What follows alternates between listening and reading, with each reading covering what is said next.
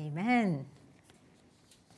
Thank you, Rachel, and happy Mother's Day to our mothers, to motherly women here and nurturers. I was sharing with the first service how I was also, just watching that video, the prayers, reminder of my own mother. How she perhaps put up with me when I was littler. I was one of those, who could not stop asking why. And, I was like, stop asking why. But I love spending time with my mom, and the way we do life now as adults is we go for happy hour. That's how, we do that. The mother and daughter relationship now. No, but what a blessing it is to have mothers, those who nurture, and the motherly women amongst us. So God bless you all. And also, peace of Christ to all of you, including those who have joined us online. I hope you are not too wet here. I heard it's still raining, is that right? Yeah, I think it might rain the whole day. It's so wonderful to be here this morning, and so excited. I'm so excited to get on with the Galatians series that Pastor Wade started us on last week. Pastor Wade did 5 verses, the first 5 verses of Galatians last week, and he talked about how, having been rescued from old creation, we are free to live into the new creation on the basis of God's grace. Sheer grace alone. And this week, we're going to look at the next little chunk, verses 6 to 12 from chapter 1. Now, if you have not read Galatians in one sitting, I would highly encourage you to do that, simply because this is a letter, right? And you don't try to get the meaning of a letter by reading one verse, right? And so it's just like if someone were to send you an email or a letter, you usually would try to finish reading it, instead of doing 10 lines today, 10 lines tomorrow, 10 lines a day. So if you have the time to try to do that. And let's go to the text now. So I'll be reading from Galatians 1, 6 to 12. Okay. I am astonished that you are so quickly deserting the one who called you to live in the grace of Christ and are turning to a different gospel, which is really no gospel at all. Evidently, some people are throwing you into confusion and are trying to pervert the gospel of Christ. But even if we or an angel from heaven should preach a gospel other than the one we preach to you, let them be under God's curse. As we have already said, so now I say again, if anybody is preaching to you a gospel other than what you accepted, let them be under God's curse. Am I now trying to win the approval of human beings or of God? Or am I trying to please people? If I was still trying to please people, I would not be a servant of Christ. I want you to know, brothers and sisters, that the gospel I preached is not of human origin. I did not receive it from any man, nor was I taught it. Rather, I received it by revelation from Jesus Christ. Let us pray. God, we thank you for today. We thank you that we are all seated here in this place, all because of who you are, your grace towards us, that we can be here, that we can have this community to call family. We thank you for your word, God, that guides us in our lives. We thank you that you cause whatever, all that Paul has written in this letter to be recorded for us. We thank you that your word is a light unto our path. Speak now, Lord. Let your word speak. And may you prepare our hearts, oh God, as we dig into your word, Lord. Amen. I'm sorry, I noticed that I did not switch slide for you, but okay. So, I don't know how you feel about the tone of the passage that we just read. Would you say it's friendly? No, right? So it's a little bit like this. So Pastor Wei talked about the first 5 verses last week of just simple greetings. And then Paul skips what he normally does. Normally he would do a Thanksgiving section. He totally skips that Thanksgiving section and goes straight into the subject matter. So the passage that we have just read, 6 to 12, is like, a thesis statement. You guys know what a thesis statement is? So what it does, it sets out the main idea of the letter, just so you know what's coming. And he will go on to flesh out, what he's talking about here in the passage later in the rest of the letter. But, this is such a forceful thesis statement. There's a lot of feelings there, strong feelings, and strong words too. And do you know what? This is not the only place that you can find that. This whole intensity, this forcefulness, it continues through the letter. You, foolish Galatians, who has bewitched you, says Paul in chapter 3, verse 1. And you know what else he says somewhere along the line? In 5:12, he wishes that those troublemakers would go the whole way and castrate themselves. Who talks like that? So something is going on here, serious stuff. And we are going to unpack the passage together in a moment. But before that, we're going to take a few minutes to zoom in on what's really at issue here in this letter, so we can make better sense of why Paul is responding the way that he's responding. See, although this letter that we call Galatians is a rather short letter, but there's so much in there. It is packed with dense theological content, and it is actually very easy to get lost in how Paul tries to weave his argument, especially if we don't know what Paul is responding to. So I gave the example earlier that, you know how sometimes you get invited to a WhatsApp group chat halfway through? Like people have been talking in the chat for a while already, and then you're invited, and then you join. And then because you can't see the history, but you can see what's popping up. And you feel like, oh, someone seems upset here. Why? You don't know, because you can't see those history. And so it's a little bit like that. There's something going on here that Paul knows, the people that he's writing to, they know. We might not. So let's start with what's at issue here. So to make our reading of the letter easier. At issue in this letter, is that now that the Gentiles have believed, must they, to be fully Abraham's heirs, observe the Jewish law. Let me repeat that. Now that Gentiles have believed, must they, to be fully Abraham's heirs, observe the Jewish law. See,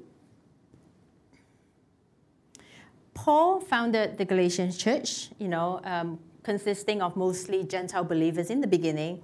Later on, Paul left. Some Jewish believers, they came along, and they were like, what? You guys are not circumcised? And then they were like, whoa, how can this be? And so Pastor Wade touched on this briefly last week when he was giving us an introduction to the book of Galatians, where he said that Paul wrote to the Galatian church because the Jewish Christians were insisting that the Gentile Christians keep the Jewish law so that they can be fully accepted. And by keeping the law, it does require men to be circumcised. It does require that you stick to certain dietary restrictions. There are some foods that you can't eat. And, for us, most of us know that you can't have bacon. So, but why though? Why are the Jewish Christians here so insistent on getting the Gentile Christians to keep the Jewish law? Are they thinking that, we need to get the Gentile Christians saved, so they should keep the Jewish law? No. Gentile Christians, Jewish Christians, both sides are believers. They both believe in the death and resurrection of Jesus Christ. And this is very important for us to note, because this is not something this is not an argument between believers and non-believers. This is something that's happening within the church between people who are already believers. So the reason why the Jewish Christians are so insistent, well, because for them, you can only be considered a full member of God's family if you are a true heir of Abraham. Heir of Abraham. Children of Abraham, offspring of Abraham. You know, that may sound strange to some of us because we don't go around introducing ourselves as that, right? I mean, we may say, hello, I'm Brenda, I'm a Christian. Probably won't say, hello, I'm Brenda, and I'm Abraham's heir. I mean, hands up if you do that. So, but from Genesis, we know that it's through the offspring of Abraham, and now we know that through Jesus, that the nations of the earth, the Gentiles, can become part of God's family. Most of you sitting here, maybe except for one, and Brenda, you know, we can become part of God's family as Gentiles because of Jesus Christ. We are heirs of Abraham because of Jesus. But you see, for the Jewish Christians, something more is needed. So they are saying, yeah, you know, you have Jesus, great, wonderful. Now, to be considered a true heir of Abraham, there is one more step that you have to follow. You have to follow the Jewish law, which means if you are male, you have to be circumcised. After all, Abraham is like the father of circumcision, and he was circumcised at the age of 99. It's like, guys, come on. I mean, you want to join the family? You get circumcised. And, you know, if what the Jewish Christians were promoting, you know, it has continued to today, what it means is that, you know, brothers here will be circumcised. And that after church, we won't be going to places that are non-kosher for lunch. So Paul, of course, Paul gets really upset here, you know, and he was livid. And that explains why he was quite expressive, you know, throughout the letter. He's very expressive language. So unlike the Jewish Christians who are rooting for this, Jesus plus Jewish law equals true heir of Abraham. For Paul, it looks like this. Jesus plus nothing. Trust in Jesus, a relationship with Jesus, and you are a true heir of Abraham. Full inclusion in God's family, period. See, because for Paul, if you have Jesus, you have the Holy Spirit. And the Holy Spirit is what marks you out as a true heir of Abraham. And to add anything else to that is to, in Paul's words, to turn to a different gospel, which is really no gospel at all. So going back to the passage now. I am astonished that you are so quickly deserting the one who called you to live in the grace of Christ and are turning to a different gospel, which is really no gospel at all. So let's pause here. Why is this thing that the Jewish Christians are promoting so serious that Paul would say that this is a different gospel altogether? In fact, it's not even the gospel. I mean, if you think about it, like, okay, but you have Jesus already. I'm just asking you to abstain from pork and maybe to stick to some cleanliness rituals. What's so wrong with that? What is so serious about that it becomes a non-gospel? So the word gospel means good news. And for Paul, and he's and his contemporaries, their sense of the good news is derived from the Old Testament, especially from the book of Isaiah. And we can see allusions to that throughout all of Paul's writings. But the Bible then did not have the part that we call the New Testament, and so for them, the good news, the gospel, can be described in 3 words. What are the 3 words? Actually, for us too. Your God reigns. Your God reigns. Isaiah 52:7. How beautiful on the mountains are the feet of those who bring good news, who proclaim peace, who bring good tidings, who proclaim salvation, who say to Zion, your God reigns. God reigning means the dawning of new creation. It means life instead of death, justice instead of injustice. It means reconciliation, no more division. It means flourishing. And it means no more tears one day. And at Community Church, we describe it this way. This is one of our core values, to be gospel-centered. And it's really speaking to the reign of God as good news to the world. So the gospel is the proclamation that Jesus Christ, crucified and risen, is the Lord and King of the world. He has broken the dominion of sin and evil over humanity and the world and is bringing redemption and transformation to individuals and every sphere, system, and structure of the world, making all things new.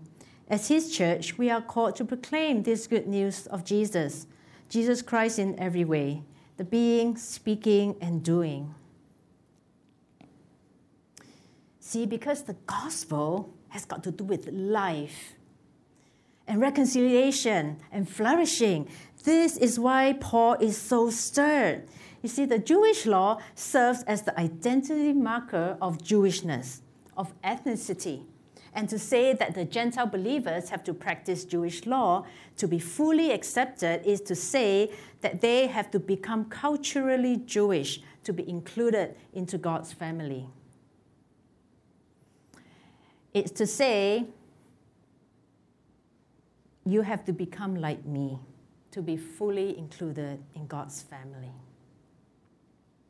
See, Jesus came to usher in the new creation, to pull down divisions, to heal society of all the isms. Some of them are racism, nationalism, ethnocentrism.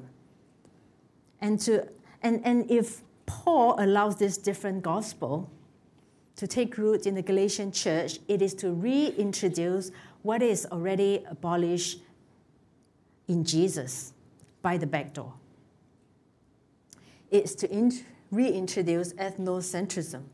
It just means putting one ethnicity above another, or putting one culture above another. So if you're not like me, then sorry, I can't fully include you.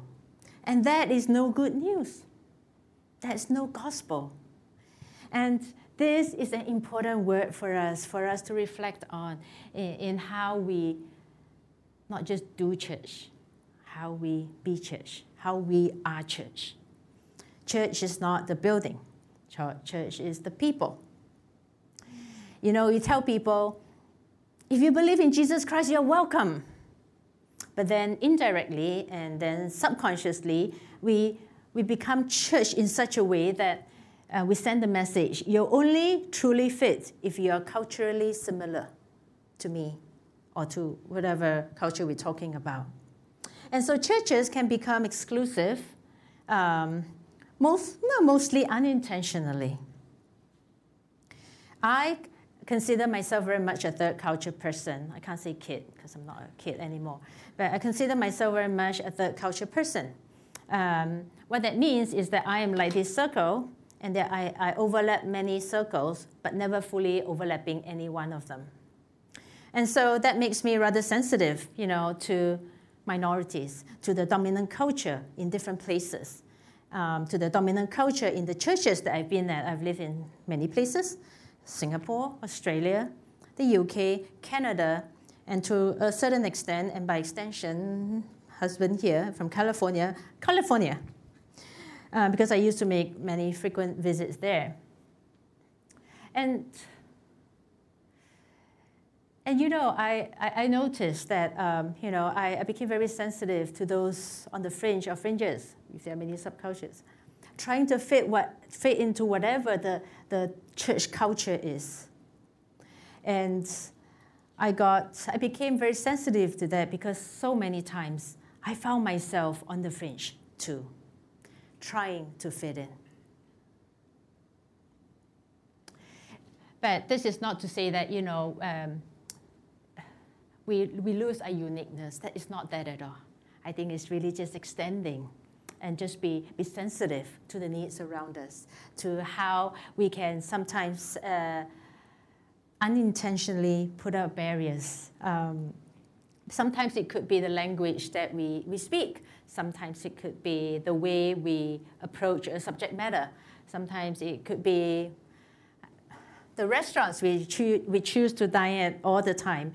So there are many subcultures out there, and I think God's heart for us is to be intentional. It's for us to be intentional about paying attention, to look around and go, who might be excluded here? Who is feeling a little bit lonely here? I can go on and on about that, but I will not. I will say more about that later as we work through the letter in the weeks to come. Now I want to move on before we run out of time. My eyes always on the clock. So the issue for Paul is so serious that Paul says, if anybody should preach a different gospel, let them be under God's curse. And he includes himself in there, even angels, just to make the point. Now, what does he mean by let them be under God's curse? Does that mean that anybody who doesn't agree with me, I go around cursing them? In Greek, the term is anathema. And this is not an uncommon term, so this it has been used by churches, the church in history, by individual Christians too. I don't like what you are saying. You are a heretic. I curse you and I condemn you to hell. In my opinion, it has been quite abused, misused and abused. So here, the point that Paul is making is that a false gospel cannot heal, cannot redeem, and it does not reflect God's reign. It negates the sufficiency of Christ's work on the cross. It undermines the work of the Holy Spirit to bring transformation to the world. And therefore, this false gospel cannot continue because it can only bring death and damnation. And so Paul appeals for this gospel and the gospel messenger to be under God's judgment. It is to put a stop to something that will bring death instead of life. And oftentimes that's how God works, right? Even in healing and reconciliation and all of that, things that are not life-giving have to be stopped. And so, no, these two verses are not a license to abuse others and to send them to hell. And then Paul turns the attention on himself in the last bit of his thesis statement. Am I now trying to win the approval of human beings or of God? So, it seems strange, like, okay, I'm talking about the gospel, and then suddenly I'm talking about me. What's going on here? See, because the gospel is under attack, but not only that, Paul is also under attack. And, you want to attack the message, sometimes you attack the person bearing the message, and that can be very effective.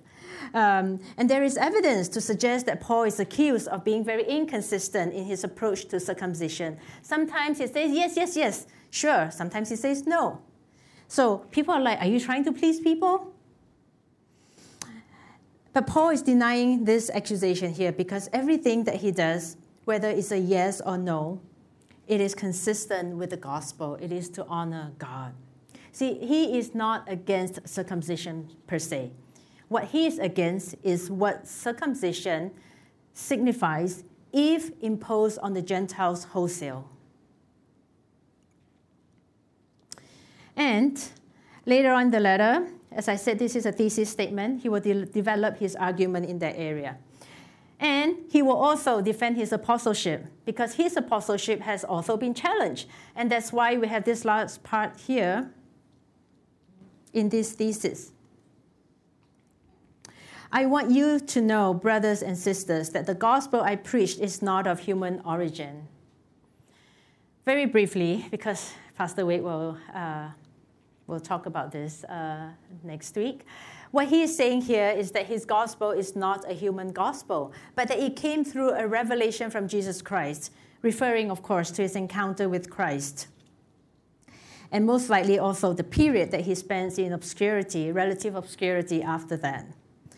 Again, Paul is going to flesh out this thing in the next section of the letter.